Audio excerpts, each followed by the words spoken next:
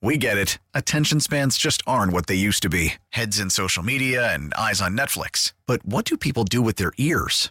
Well, for one, they're listening to audio. Americans spend 4.4 hours with audio every day. Oh, and you want the proof? Well, you just sat through this ad that's now approaching 30 seconds. What could you say to a potential customer in 30 seconds? Let Odyssey put together a media plan tailor-made for your unique marketing needs. Advertise with Odyssey. Visit ads.odyssey.com.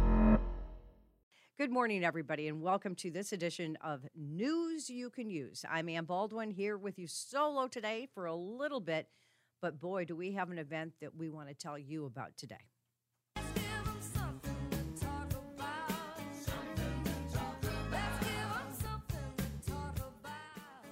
And that event is coming up very, very quickly, and I'm so excited to have with us today Dr. Frank LaBanca.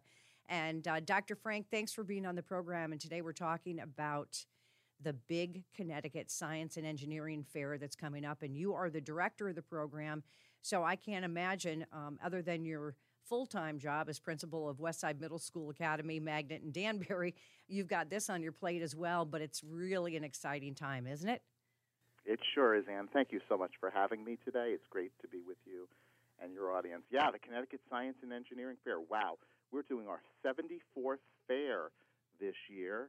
It's going to be a virtual event, but the fair showcases the work of Connecticut's 7th through 12th grade students from across the state and the original science and engineering research that they have conducted over the course of the past year. You know, I also see here that Fisher's Island is also included. Yeah, it's kind of an interesting situation. We're actually an affiliate of the International Science and Engineering Fair, and Fisher's Island falls into our catchment basis. Most of the students that go to Fisher's Island actually reside in Connecticut, is my understanding, and they come and they participate in our event as well. Well, that's unbelievable. 74 years. I didn't realize, I guess, that science and engineering has been around that long, but we know it has, and it just keeps evolving and evolving.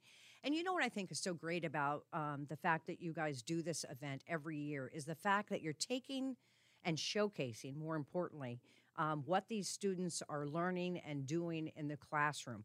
You know, you talked about it 7th through 12th grade, and talk a little bit about some of the concepts that these students are working on that we'll now get to see pulled out into this competition.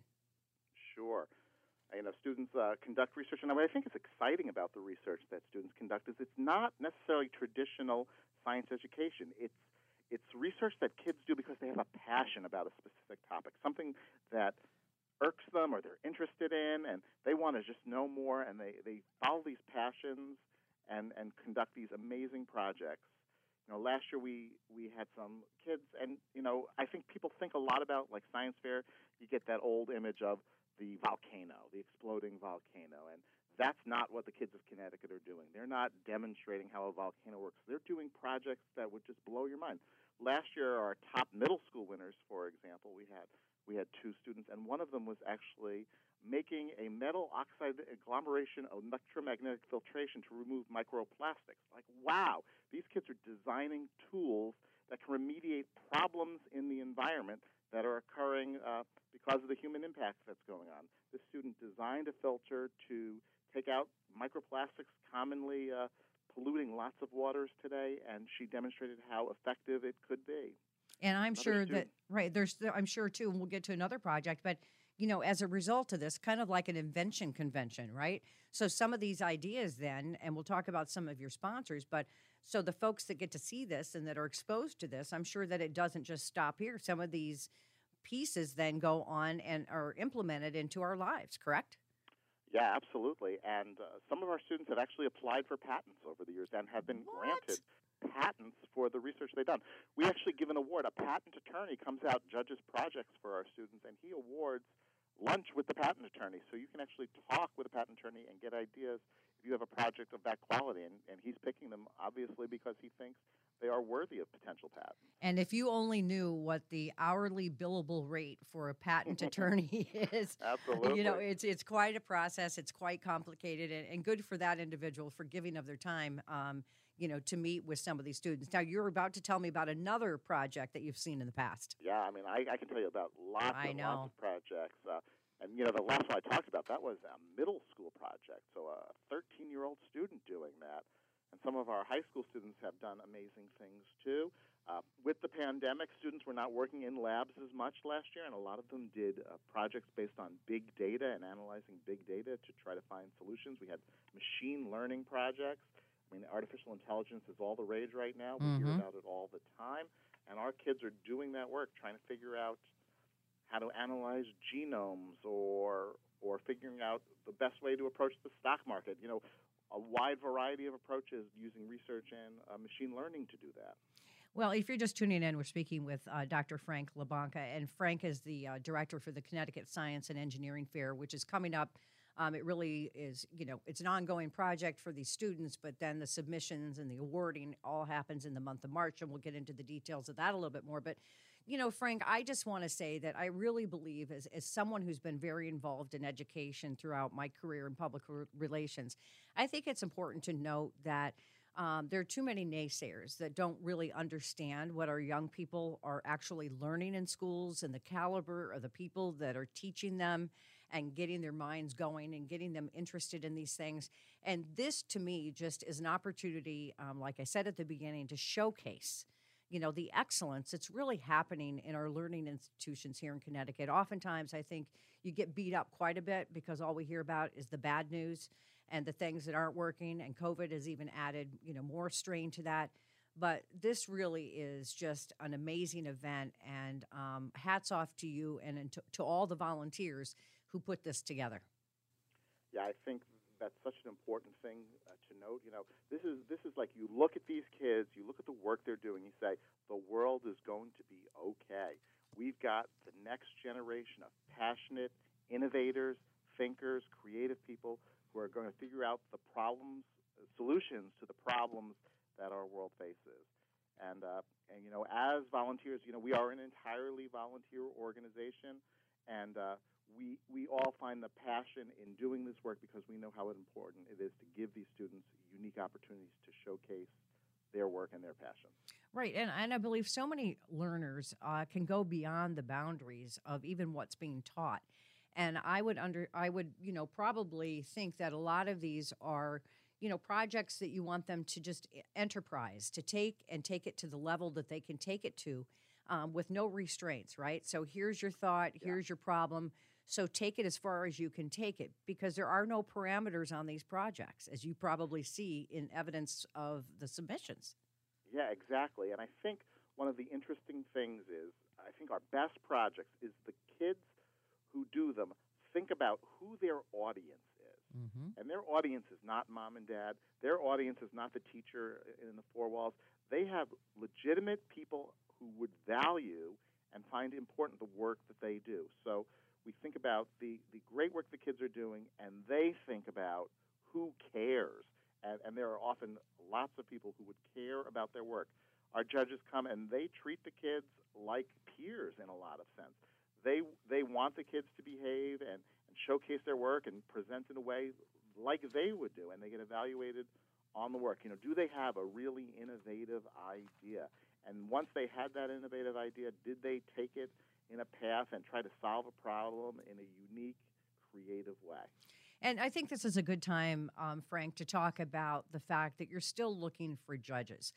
The other beauty of Connecticut is we have a lot of professionals in the fields that you're looking for these people to, you know, take some of their time to sift through some of the projects. I know you guys do a lot of that legwork for them, but you really need people that understand the importance and significance of these projects to give it a real good look and help determine, you know, what some of the cream of the crop is. So we should mention it. So who are you looking for? STEM professionals? What other kinds of individuals could sign up some of their time to judge?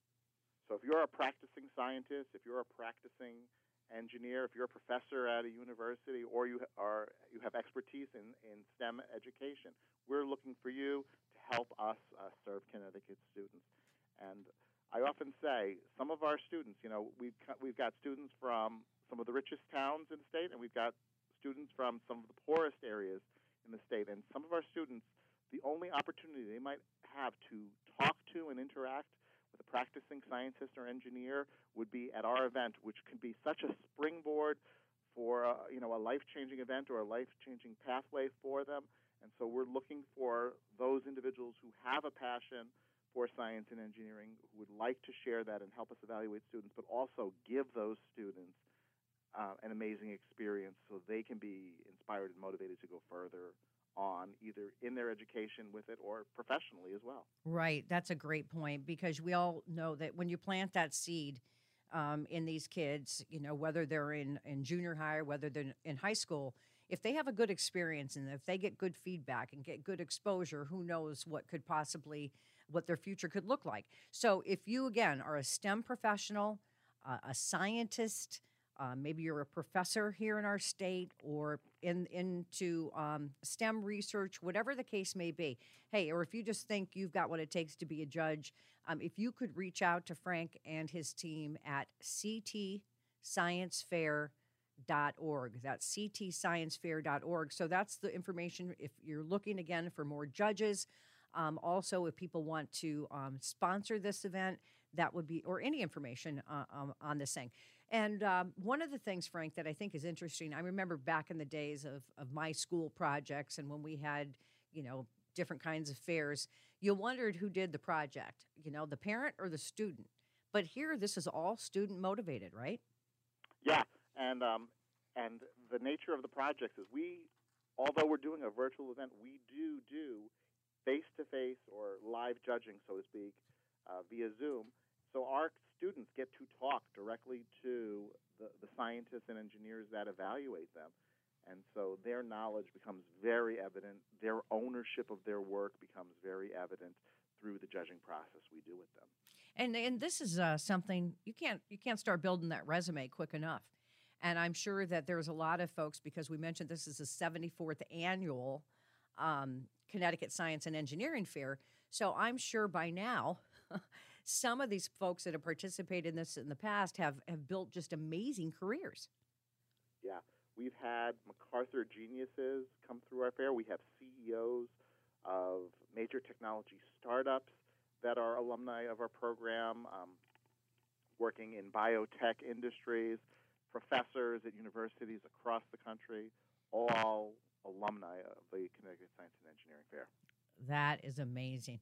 And the hard part here has to be, too, that you're going to have about, what do you think, 12,000 entries? So the way our fair works is we have a number of feeder fairs that feed into our system, and about 12,000 projects from across the state vie for the approximately 400 to 500 seats at the state fair. And so we have about 400 to 500 projects annually that participate in our fair, all based throughout the state. Many schools feed into that. So, for example, at my school in particular, we had 200 students complete projects and compete for the 10 slots that our school is going to send to the state fair. So it truly is a statewide effort. Everybody, it's all inclusive, right? So everybody gets so many slots, and then when it comes down to it, this is where the judges come in and help whittle it down. So in the end, if I remember correctly, about 150 to 200 students will actually receive awards for their projects. Yeah, we have a number of categories that students present in. The students participate in either the life science or physical science categories, major categories in the fair, and then we have a number of subcategories as well. Plus, we have lots of industry and associations that provide individual awards for students based on their particular interests. So we give out probably this year close to $500,000 in scholarships, awards, cash prizes, and experiences for the students. Well, and we all know that $500,000 doesn't just show up, right? So you couldn't do this without the support of the sponsors that you already have. And on no other format or any other show will you ever get a chance to mention all of your sponsors. But I think this is such an important initiative that so many of these companies have really supported, that it's important for you to mention who those sponsors are, Frank. Sure. So our sponsors and supporters include our presenting sponsor, Raytheon Technologies. They have been since they were United Technologies before the merger, they've been a long time presenting sponsor for us. Alexion Pharmaceuticals, the Boehringer Ingelheim Cares Foundation, the Jackson Laboratory, Lockheed Martin, PepsiCo, the Connecticut Academy of Science and Engineering, Eversource, United Illuminating, Pfizer, the Pettit family, Stanley Black & Decker, plus the universities that partner with us to offer scholarships to the students, including Quinnipiac, University of New Haven, the University of Hartford, and the University of Connecticut. That's amazing. That's amazing. But we really do need to encourage these young people, especially in this day and age and in the world that we live in. This is all the future. This is all of our future here. And to have these programs, in these educational places and then emerge to see what folks are looking at is just, it's incredible. It really, really is. I just can't believe how smart some of these kids are. And like you said, it doesn't always have to be a complex project or issue to find a solution. And that's really what everything is all about. That's what business is, right? Problems and solutions. Exactly. We're in an information age now, and the skills of identifying and solving problems, working collaboratively with others are key to the success of individuals and, frankly, the country and the world. And we are hoping we are doing our small part to encourage that process and to inspire Connecticut's youth to be our future leaders. So as of talk a little bit about the timeline. So how this thing all rolls out. When will things be happening? Sure. So our judging process, we're recruiting judges currently right now. Students are putting the final touches on their projects. And the first week of March 4th, 1st to 4th, students will be uploading their project to our project portal. The second week, we do preliminary judging with all of the students and give everybody a chance to interact with a practicing scientist or engineer. They showcase their work and their discussion. In preliminary judging, we identify our finalists, and that was the third week of March. And we judge our finalists the third week of March, and we culminate with our live-streamed award ceremony on March 19th, where we identify our top winners, and we also identify the students that we're going to send to the next rounds of national and international competition. Yeah, and I'm glad that you mentioned that because the process doesn't stop here. So some of those top contenders then move on to the International Science Fair, which happens in Atlanta, correct, in May? Yes, correct. So that's the top prize for our high school division students, the International Science and Engineering Fair, the largest science fair, really, and most prestigious in the world. Students gather from all across the globe to showcase their work. This year in Atlanta, there will be options for students to do that virtually and in person. So we're looking forward to having our students present in person, perhaps virtually, at the largest science and engineering fair, most prestigious in the world, the International Science and Engineering Fair. Wow, what a goal. I'm just a little confused, and I know that obviously over the past years you've done this in person, but you're still at the tail end, let's hope, of you having to do this virtually. So how does that work? How are you going to do that? We'll go back to the judging. Will folks be able to view the projects on their own schedule? What kind of a time commitment is that? So, we believe that if you're willing to volunteer, we will make it as simple and convenient to your schedule as possible. So we have special awards that need to be judged, and those can be judged either in real time or they can be judged independently. We have a portal on our website which showcases all the student work, and some judges go in and they review projects and provide their judging results that way. Some of our judges come 1 or 2 days, and they observe and talk to students, and they ask them questions back and forth, and they have discussions with them. They also review their projects on our project portal. And some of our really dedicated judges for many years, perhaps, they come every day to our 6 days of judging sessions that we take place. Obviously, those are all virtual, so you can do them from the comfort of your home and your couch. But whatever works if you're willing to support us, we're able and willing to do it as convenient as can be for you. And that's a reminder too. I volunteered to judge some essay contests in the past and some art contests. And you say to yourself, or I said to myself, what did I get myself into?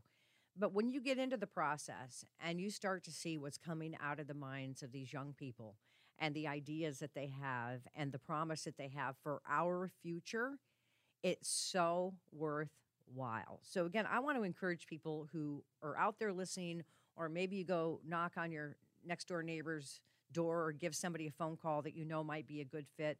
STEM professionals, scientists, professors, those really are the folks that you're looking for that might have some knowledge, right, of what these projects are all about.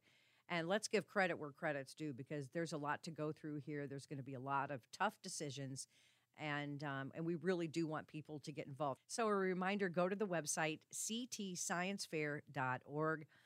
All the information is there. What if there's a parent or grandparent that's listening to this, Frank, and they're wondering if their student is involved? Well, go to our website. We have information on our website that showcases all of the schools that participate, and you can also see a list of all the student projects. And if your child or your grandchild or family member or friend is participating in the fair, I hope you take some time once the projects are uploaded after the first week of March to look at our project portal and take a look at the projects. You will be blown away by what you see. Mm-hmm. Now, can anybody attend the awards ceremony on Saturday, March 19th? Yeah, we'll be posting a link on our website, ctsciencefair.org, and we'll have the live stream available for people to view and watch. And, you know, it might seem a little bit weird, but it also can be kind of fun. I mean, you're not the only awards ceremony that's had to go virtual these past couple of years, and you can make it what it is, right? So if you know a student who's up for an award, make a night of it. Pop some popcorn, you know, maybe get a little glass of 7-Up and pretend it's champagne or whatever you want to do. Get dressed up and show up, because it's still a really fun presentation. And it's unfortunate these kids can't feel the excitement in person, but they know the hard work, and the more support that folks on the outside can show these students for their hard work and dedication, you know, I think it's just a benefit to everybody. Yeah, I couldn't agree more. What an opportunity to see what Connecticut is doing well in its schools, and what an opportunity to support those students who are doing this amazing work. And if you didn't hear what Frank was saying earlier, again, we're talking with Dr. Frank LaBanca, who's the director of the Connecticut Science and Engineering Fair. I mean, I have in my notes, and this must be from last year, $300,000 was being given out in awards and scholarships, and you said $500,000. So that just shows you the growth of this particular event, the success of this particular event, and the credibility of what it is that you're doing. I mean, this is the real deal. Yeah, this is Connecticut's oldest and most prestigious STEM event for students. I'm going to ask you a tough question. I hope that you're ready, Dr. LaBanca. Sure. So you're already a principal at the Westside Middle School Academy Magnet in Danbury. Why did you decide to take on this as the director? So we can rewind quite a number of years. We'll go back to 2000. I was a teacher at Stamford High School, and I got really interested. I knew from my personal experience in being educated in STEM as a science teacher and as a scientist, I did work on the Human Genome Project for a little bit, that I learned best and I got most excited about science when I was doing original work. And so I wanted to bring that experience to my students, and I started a research program, and I've made several stops along the way, and I got involved, and the science fair was an opportunity for my students to show their work. And, you know, I'm a strong believer in volunteerism, and I think it's a very important part of my life. And so I began volunteering with the organization a number of years ago, and time has passed, and I'm now sitting in the seat which directs the entire thing. But it's from a place of volunteerism, and it's also from a place of what doing research with students has done for me both professionally and personally in such a positive way. And we should probably give a shout out to Sandy Muller, who is the president of this organization, and all the volunteers, all the people who, it doesn't just happen, folks. You can't put together an event like this without hard work and dedication. And it sounds like you really have that behind you, Dr. LaBanca, and hats off to everybody. Yeah. You know, it is definitely a team effort. You know, I might be here talking with you about it, and I might be some of the face of the Connecticut Science and Engineering Fair, but the truth is it doesn't happen without all of our dedicated board members. We have a working board, again, all volunteer, and our executive committee who helps us coordinate and do the judging. We're involving lots of people in this process, and the volunteerism that our team shows is just inspiring. It is inspiring. We hope that we have inspired our listeners today, Frank, to go to your website, ctsciencefair.org, check it out, get involved. Maybe you can help with the judging, but reach out soon because this process is off and running and they need judges. You need judges right now, and sponsors, of course, are always welcome. Yeah. Thank you so much for being on here. Continued success to you, to your organization, and most importantly, to all these students who are taking part in the Connecticut Science and Engineering Fair. Well, thank you so much, Ann. It was great to speak with you today, and thank you for the opportunity to share the work we're doing for Connecticut's youth. It was my pleasure, and we couldn't do this without you, our listeners. Thank you for tuning in to this edition of News You Can Use right here on WTIC News Talk 1080. We get it. Attention spans just aren't what they used to be. Heads in social media and eyes on Netflix. But what do people do with their ears? Well, for one, they're listening to audio. Americans spend 4.4 hours with audio every day. Oh, and you want the proof? Well, you just sat through this ad that's now approaching 30 seconds. What could you say to a potential customer in 30 seconds? Let Odyssey put together a media plan tailor-made for your unique marketing needs. Advertise with Odyssey. Visit ads.odyssey.com.